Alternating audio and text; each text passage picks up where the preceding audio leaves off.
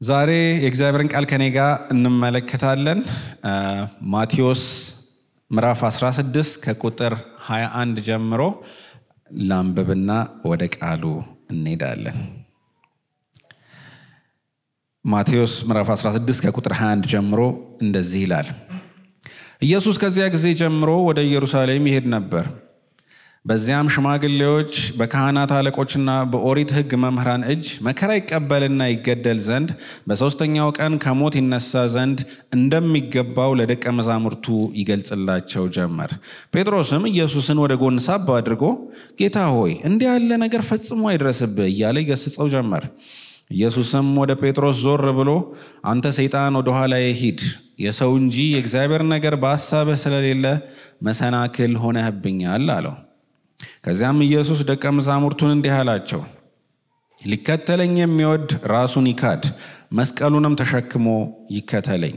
ነፍሱን ሊያድን የሚፈልግ ሁሉ ያጠፋታል፣ ነገር ግን ነፍሱን ስለኔ የሚያጠፋት ያድናታል።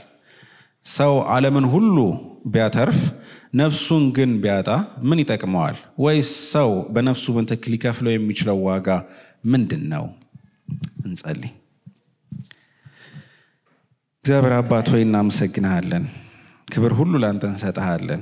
ዛሬ ቃልህን በምንከፋፈልበት ጊዜ ጌታ ሆይ መንፈስ ቅዱስ እንዲረዳን እኔም መናገር የሚገባኝ መናገር እንድንችል ጌታ ሆይ አንተም ለእያንዳንዱ ሰው ሰሚ ጆሮ እንድትሰጥ ጌታ ሆይ እጸልያለሁ። ጊዜውን ሁሉ ተቆጣጠር፣ በጌታ በኢየሱስ ስም አሜን።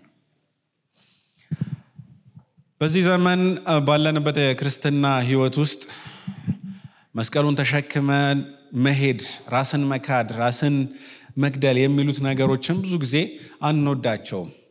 ብዙ ጊዜ ባለንበት ሁኔታ ምቾታችን በተጠበቀ ሁኔታ የምንንቀሳቀስበት ሁኔታዎች ናቸው ያሉት። አንድ በጣም ታዋቂ ተራራ የሚወጣ ሰው መቼ ሰው ወጥቶት የማያውቅ አንድ ተራራ እንዲወጣ ግብዣ ቀረበለት። ከዛ በጣም ደስ አለውና ይሄንን አዲስ ቻሌንጅ ተቀብሎ ተራራውን ለመውጣት ተስማማ። ከዛ በኋላ አስፈላጊ የሆነውን ዝግጅት ማድረግ ጀመረ። መልክዓ ምድሩን ማጥናት ጀመረ። የሚያስፈልጉትን መሳሪያዎች መሰብሰብ ጀመረ። በቃ ስልጠናም ማድረግ ጀመረ አካል ብቃቱን ለመጠበቅ። ከዛ በኋላ ጊዜው ሲሄድ በቃ ያንን ነገር በቁርጠኝነት ተነስቶ መውጣት ጀመረ።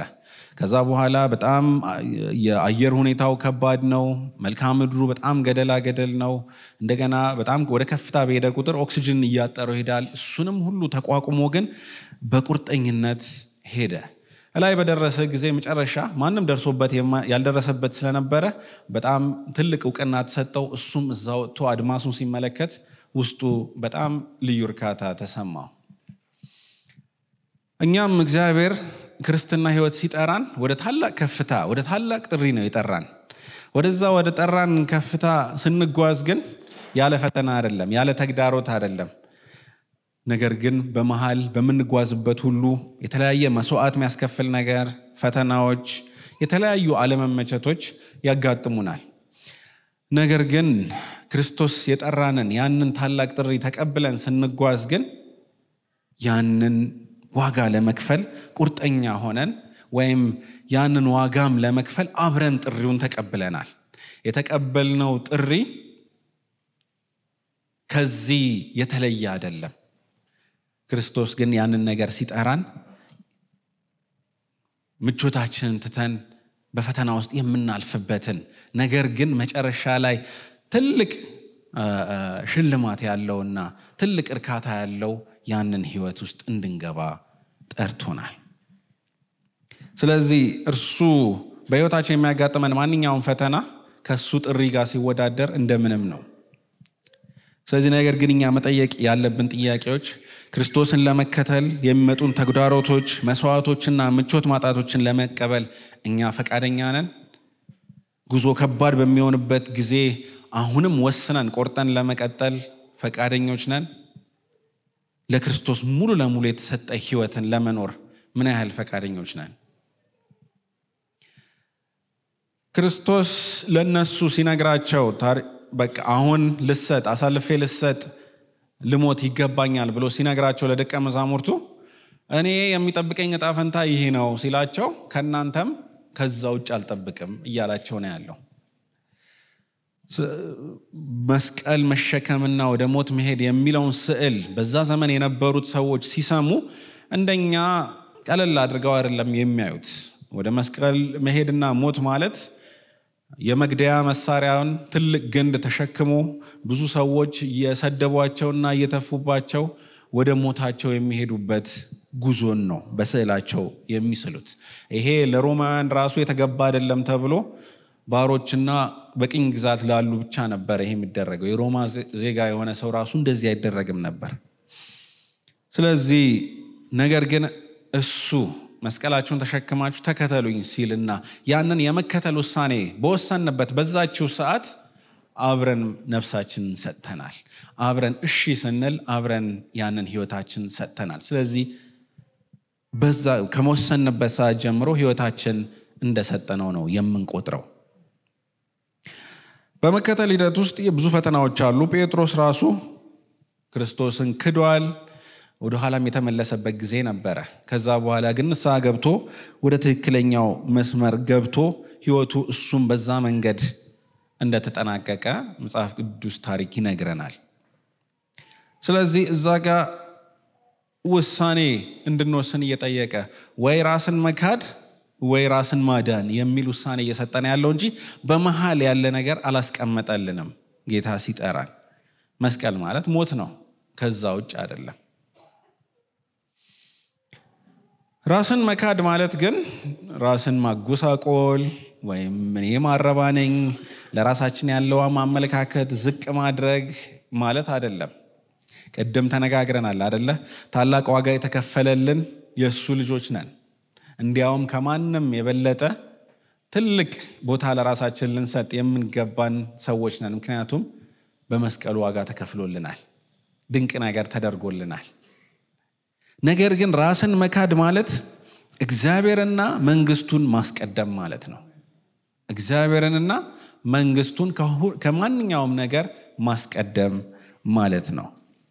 ስለዚህ ይሄ ህይወታችንን በምን መንገድ መምራት እንዳለብን ተግባራዊ የሆኑ የህይወት እንድምታዎች ይኖሩታል ማለት ነው። ዝም ብሎ ምናባዊ ኮንሴፕት አይደለም፣ ነገር ግን ተጨባጭ የምንራመደው ህይወት ነው።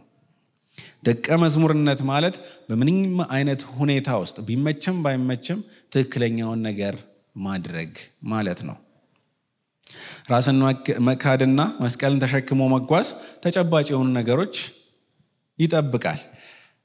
እዚህ ማቴዎስ 16 በኋላ የሚቀጥሉትን ስታዩ ክርስቶስ ራሳችሁን ካዱ፣ መስቀል ተሸክማችሁ ተከተሉኝ ካለ በኋላ ከዛ በኋላ ተግባራዊ ነገሮች ሲናገር እናያለን። ምዕራፍ 18 ላይ የራሳቸውን ጥቅም ትተው ሌላውን እንዲፈልጉ ምሳሌ ነግራቸው ነበር። ሌሎችን ማሰናከል እንደሌለባቸው፣ ስለጠፋው በግ ምሳሌ ሄዶ እንዴት እንደፈለገው እነዚህን ታሪኮች ይነግራቸው ነበር። ከዛ በኋላ እዛው ምዕራፍ 18 ወደ መጨረሻ ደግሞ ያልተገደበ ይቅርታን መስጠት እንዳለብን ይናገር ነበር። 7 ጊዜ ነው አለ። አይ 7 ጊዜ 7 ሊሚት የለውም፣ በማንኛውም ሁኔታ ውስጥ ይቅር ማለት አለ የሚል ያንን አራያ ይሰጣቸው ነበር። ከዛ በኋላ ደግሞ በራሱ አራያ በማድረግ ዝቅ ብሎ አገልጋይነትን ለነሱ በማሳየት እውነት ክርስቶስን መከተል ማለት በተግባር ሲገለጽ ራስን ዝቅ ብሎ ማገልገል ነው የሚለውንም ነገር አሳይቷቸዋል። በመንግስቱ ማን ነው ታላቅ እያሉ ሲከራከሩ ምን አደረገ? ሕፃን ልጅ አመጣና አሳያቸው። ከሁሉም የሚበልጥ እሱ ነው። ማንም በእግዚአብሔር መንግስት ውስጥ ከፍ ማለት የሚፈልግ ዝቅ ይበል ብሎ ነገራቸው። ስለዚህ ብዙ ተግባራዊ ነገሮችን ይሰጠናል። ነገር ግን ሁላችንም መርሳት የሌለብን መጀመሪያ ከዳንበት ጊዜ ጀምሮ በህይወታችን በሙሉ በምንንቀሳቀስበት ጊዜ የተሰጠን ታላቅ ጥሪ አለ፣ የተሰጠን ታላቅ የቤት ስራ አለ። ያም ራሳችን ክደን መስቀሉን ተሸክመን እሱን መከተል ነው። ያ ማለት ደግሞ ከምንም ነገር በፊት ጽድቅን፣ ፍትህን፣ የእግዚአብሔርን መንግስት ማስቀደም ማለት ነው፣ ቢመችም ባይመችም። ጳውሎስ በፊልጵስዩስ 3 ላይ ስለ ራሱ ህይወት ሲናገር ከቁጥር 7 ጀምሮ አነበዋለሁ፣ ግን ከዛ በፊት ያለውን ራሱን ስለ ራሱ ሲቪውን እየተናገረ ነው ያለው። ከአይሁድም አይሁድ ቢንያማዊ ከሕግም ሕግ በገማልያል ስር የተማርኩ እንደዚህ ብሎ በጣም ስለራሱ ብዙ ነገር ከተናገረ በኋላ ቁጥር 7 ጀምሮ እንደዚህ ይላል። ነገር ግን ይጠቅመኝ የነበረውን ሁሉ አሁን ለክርስቶስ ስል እንደ ጉድለት ቆጥሬዋለሁ። ከዚህም በላይ ለእርሱ ብዬ ሁሉን ነገር የተውኩለትን ወደር የሌለውን ጌታዬን ክርስቶስ ኢየሱስን ከማወቅ ታላቅነት ጋር ሳነጻጽር ሁሉም ነገር እንደ ጉድለት እቆጥረዋለሁ። ለእርሱ ስል ሁሉን አጥቻለሁ፣ ክርስቶስን አገኝ ዘንድ ሁሉን እንደ ጉድፍ እቆጥራለሁ። ሕግ በመጠበቅ የሚገኝ የራሴ ጽድቅ ኖሮኝ ሳይሆን በክርስቶስ በማመን ይኸውም ከእግዚአብሔር የሚመጣ ከእምነትም በሆነ ጽድቅ በእርሱ ዘንድ እንድመስል እመኝ ክርስቶስና የትንሣኤውን ኃይል እንዳውቅ በስቃዩ ተካፋይ እንደሆንና በሞቱም እርሱን እንድመስል እመኛለሁ። ለሙታን ትንሣኤም እንድደርስ እናፍቃለሁ አለ። ጳውሎስ ያለው ብቸኛ ገንዘቤ ክርስቶስ ነው፣ ከምንም ነገር ጋር ባነጻጽረው ብቸኛው መመኪያዬ ክርስቶስ ነው አለ። ከዛ በኋላ እነዚህ የያዛቸው ነገሮች መልካም ናቸው፣ በራሳቸው መልካም ናቸው። ነገር ግን በክርስቶስ ካለን እሱን ከማወቅ ባለጠግነት ጋር ሲተያይ ግን ምንድን ነው አለ?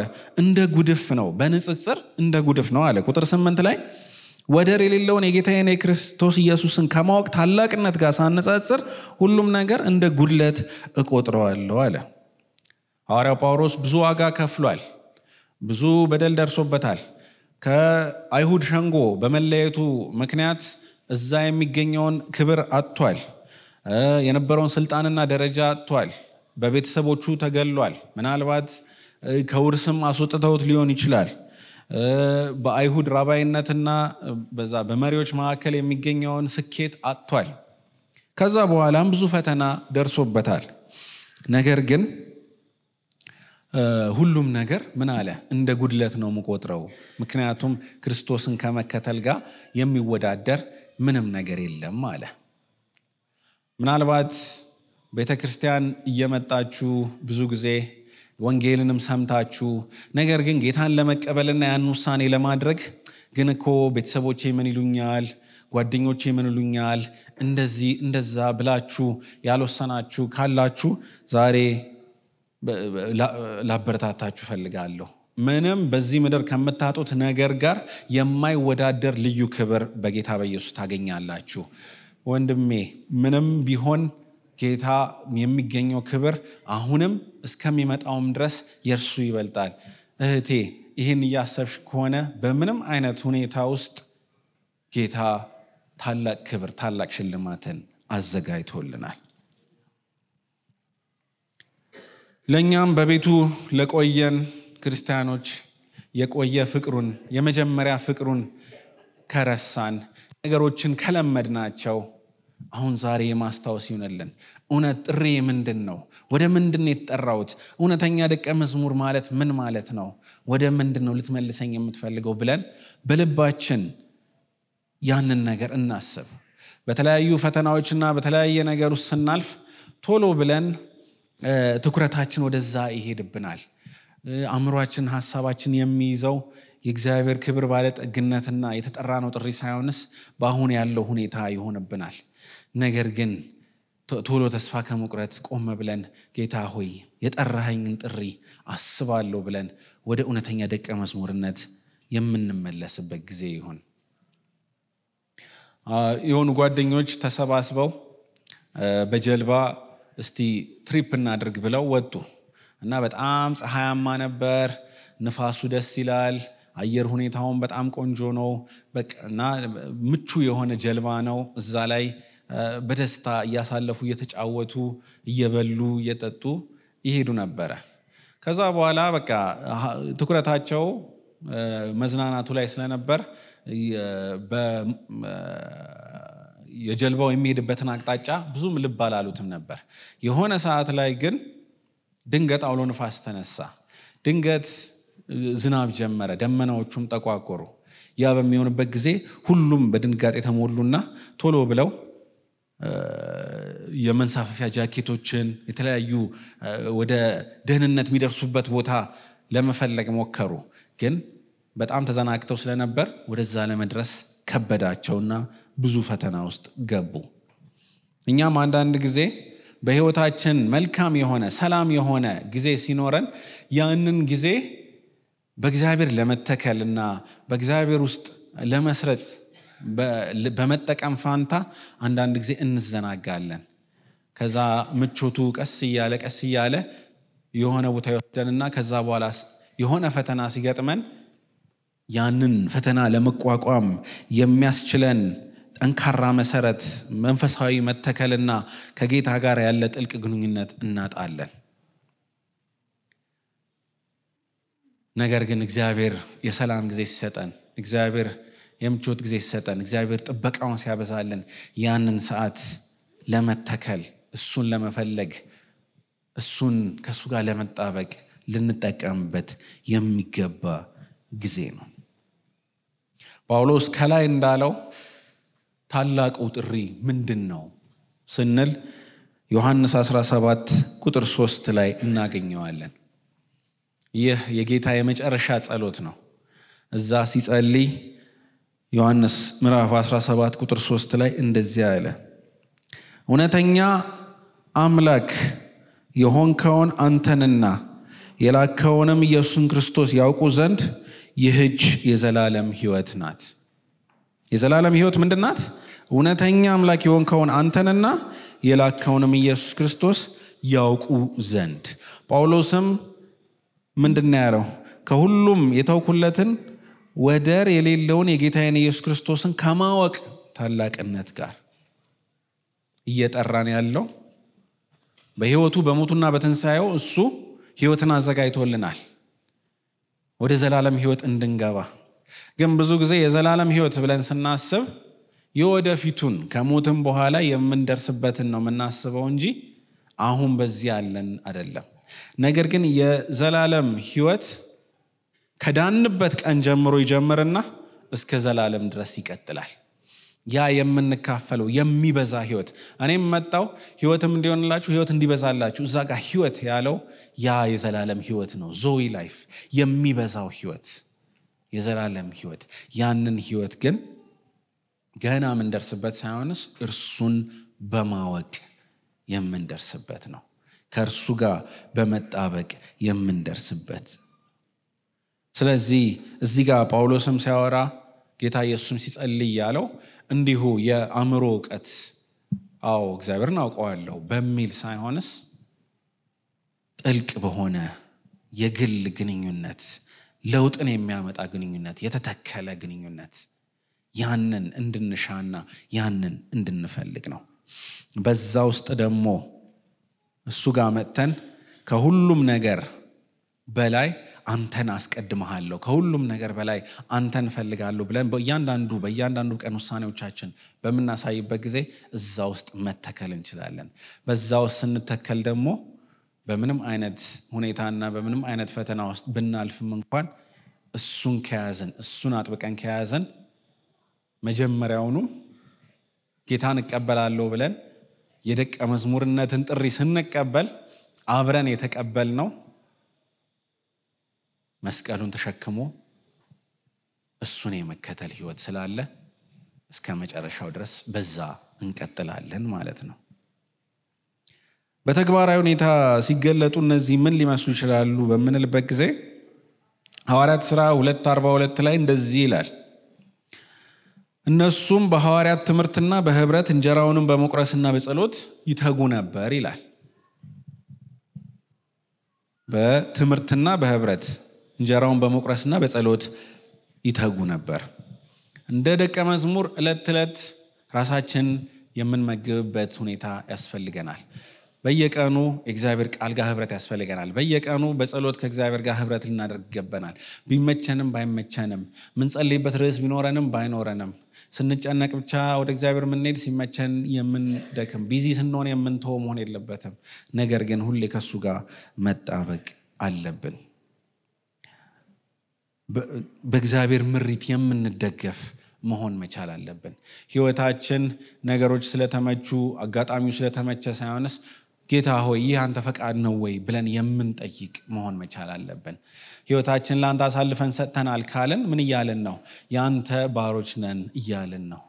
ባሪያ ደግሞ የራሱ ፈቃድ የለውም። ነገር የጌታውን ፈቃድ ነው የሚፈጽመው።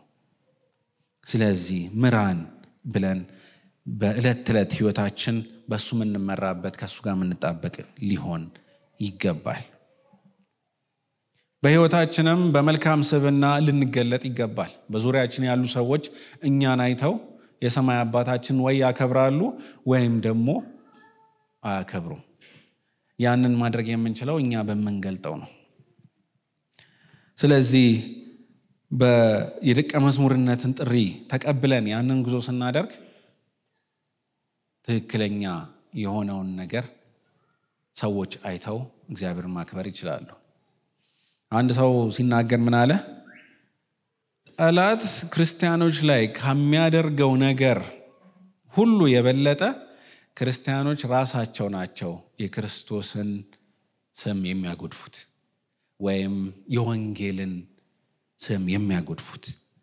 ክርስትና ላይ የበለጠ ጉዳት የምናደርሰው እኛ ራሳችን በምንሰራው ነው እንጂ ጠላት በሚያደርግብን ነገር አይደለም። ጠላት ብዙ ይሞክራል። ነገር ግን ጠላት ከሚያደርግብን ይልቅ እኛ ራሳችን የምናደርገው በጣም የወንጌልን ምክንያት ይጎዳል። ለክርስቶስ የተሰዉ የሚል አንድ መጽሐፍ ነበር እና እዛ ታሪክ ላይ ስትመለከቱ ብዙ ሰዎች በተገፉ ቁጥር፣ በተሰደዱ ቁጥር፣ የተለያየ ነገር በሆነባቸው ቁጥር ብዙዎች እየዳኑ ብዙዎች እየተጨመሩ ይሄዳሉ። ምክንያቱም ያዩና እነዚህ ሰዎች እንዴት እንደዚህ ሰዎች ላይ እንደዚህ እንጨክናለን ይላሉ። ወይም የዋችማኒን ታሪክ የምታውቁት ከሆነ 20 ዓመት የመጨረሻውን የህይወቱን 20 ዓመት በእስር ቤት ነው ያሳለፈው በኮሚኒስት ቻይና። በዛ ውስጥ ያ ሁሉ ጉዳት ሲደረስበት በመንገድ ላይ እያወጡ እየደበደቡ የሰዎች መሳለቂያ ሲያደርጉት አሁንም አይሳደብም፣ አሁንም ምላሽ አይሰጥም፣ አሁንም አይክድም። ብዙዎችን እነሱ እሱን ለማዋረድ በአደባባይ ይዘውት ወጥተው፣ ነገር ግን ሰዎች እሱን እያዩ የእሱን ምላሽ እያዩ ይሄ ሰው እውነተኛ አምላክ መሆን አለበት የሚያመልከው እንጂ እስካሁን ይሄ ሁሉ እየደረሰበት እንደዚህ አይሆንም ነበር ብለው ብዙዎች ድነዋል። ነገር ግን በህይወታችን ምስክርነት ካጣን ግን የክርስቶስን ስም እናጎድፋለን። ሌላው ማህበረሰባችን ማገልገል ነው። አሁን እያደረግን እንዳለ ነው። ትናንትና በነበረው ፕሮግራም ትልቅ ምስክርነት ነው የሆነው። እዛ ጋር ጌታ የምትቀበሉ ባንልም እርግጠኛ ነኝ ስለ ቤዛ ግን መልካም ነገር ይዘው ወደ ቤተክርስቲያን ለመምጣት፣ ስለ ክርስቲያኖች መልካም ነገር ይዘው ወደ ቤተክርስቲያን ለመምጣትም ብዙዎች ተነሳስተው አግኝተናል። እናንተም በዙሪያችሁ በእያንዳንዱ አጋጣሚ መልካምን ነገር በማድረግ የክርስቶስን ስም ማስጠራት እንችላለን። ሌላው በህይወታችን በእያንዳንዱ ምዕራፍ ውስጥ ለማደግ ለመለወጥ ያንን ጉዞ ማድረግ መቻል አለብን። ሁሌ እሱን በመፈለግ ሁሌ ቀን በቀን እሱን በማወቅ ወደ እድገት እሱን መምሰል ህይወታችን ዘመን በሙሉ የሚቀጥል ጉዞ ነው። አንድ ሄንሪ የሚባል ንጉስ ባቫሪያ የሚባል አሁን በጀርመን ያለ ግዛት ውስጥ ንጉስ ነበረ እና በቃ በዛ አንድ ቀን ንግስናው ሰለቸው። በቃ ቁጭ ብሎ እዛ እንትን እያለ በቃ እኔ እግዚአብሔርን ማገልገል ነው የምፈልገው አለና ቢሾፑ ጋር ሄደና በቃ ከዚህ በኋላ እኔ እዚህ ቄስ ሆኜ ማገልገል ነው የምፈልገው ይለዋል። ከዛ በኋላ ቢሾፑ ግራ ይገባውና እንዴ አንተ እኮ ንጉስ ነህ፣ አንተ እኮ አዛዥ ነህ እንጂ ማን ያዝሃል? እዚህ እኮ የደቀ መዝሙር ህይወት ማለት የመታዘዝ ህይወት ነው እንጂ ማዘዝ አትችልም አለው። ችግር የለውም ክርስቶስ እንደመራ አንተ እኔን እዘዘኝ፣ እኔ እታዘዛለሁ፣ አንተ ስር ሆናለሁ አለው። ከዛ በኋላ ቢሾፑ ምን አለ? በቃ እኔ ለአንተ የምሰጥ ትእዛዝ ይሄ ነው አለው። ሂድና በቦታህ ሀገሪቷን በመልካም ሁኔታ አስተዳድር ብሎ ያንን አሳይመንት ሰጠው። ከዛ በኋላ ሲሞት የተጻፈለት ይሄ ንጉስ ምንድን ነው? ንጉሱ መግዛትን የተማረው በታዛዥነት ነው አለ። ሁላችንም እግዚአብሔር ያስቀመጠን ቦታ አለ። እዛ ውስጥ እውነት በታዛዥነት ስንቀመጥ የእግዚአብሔርን ማንነትና የእግዚአብሔርን ስም የምናስጠራበት የምናከብርበት ይሆናል። ስለዚህ በህይወታችን መገባደጃ ላይ የምንጠየቀው ጥያቄዎች ስንት ሰራህ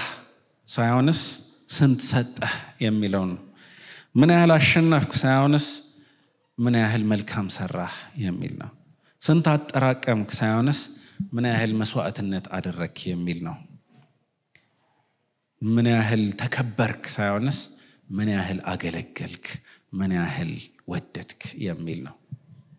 ስለዚህ ሁላችንም ህይወታችንን አይተን በዛ ውስጥ ጌታን የምናከብርበትና የእውነተኛውን ደቀ መዝሙር ጥሪ ተቀብለን ወደ እግዚአብሔር የምንመጣበት ይሆንልን። አንገቶቻችን ዝቅ አድርገን እንጸልያለን። እግዚአብሔር አባት ሆይ እናመሰግንሃለን። ክብር ሁሉ ለአንተ ይሁን። ጌታ ሆይ ያንተን ስም ይዘን በድፍረት እንድንኖር ያንተን ስም ለማስከበር በማንኛውም ሁኔታ ውስጥ ከአንድ ደቀ መዝሙር በሚጠበቀው ሁሉ በታዛዥነትና አንተን በመፍራት መጓዝ እንድንችል ጸጋን አብዛለን። የተሰጠን ታላቁን ጥሪ ተቀብለን እስከ መጨረሻ ድረስ አንተን በመከተልና አንተን በማክበር መጓዝ እንድንችል አባት ሆይ እርዳን። አባት ሆይ ጸጋህን አብዛልን፣ ጥበብን አብዛልን። አንተን የምንሸት እንድንሆን ያንተን ጥሪ ተቀብለን ወደዛ የምንጓዝ የደቀ መዝሙርነትን ጥሪ የምንቀበል እንድንሆን በነገር ሁሉ እርዳን። ስለ ሁሉም ነገር እንባርካለን በጌታ በኢየሱስ ስም።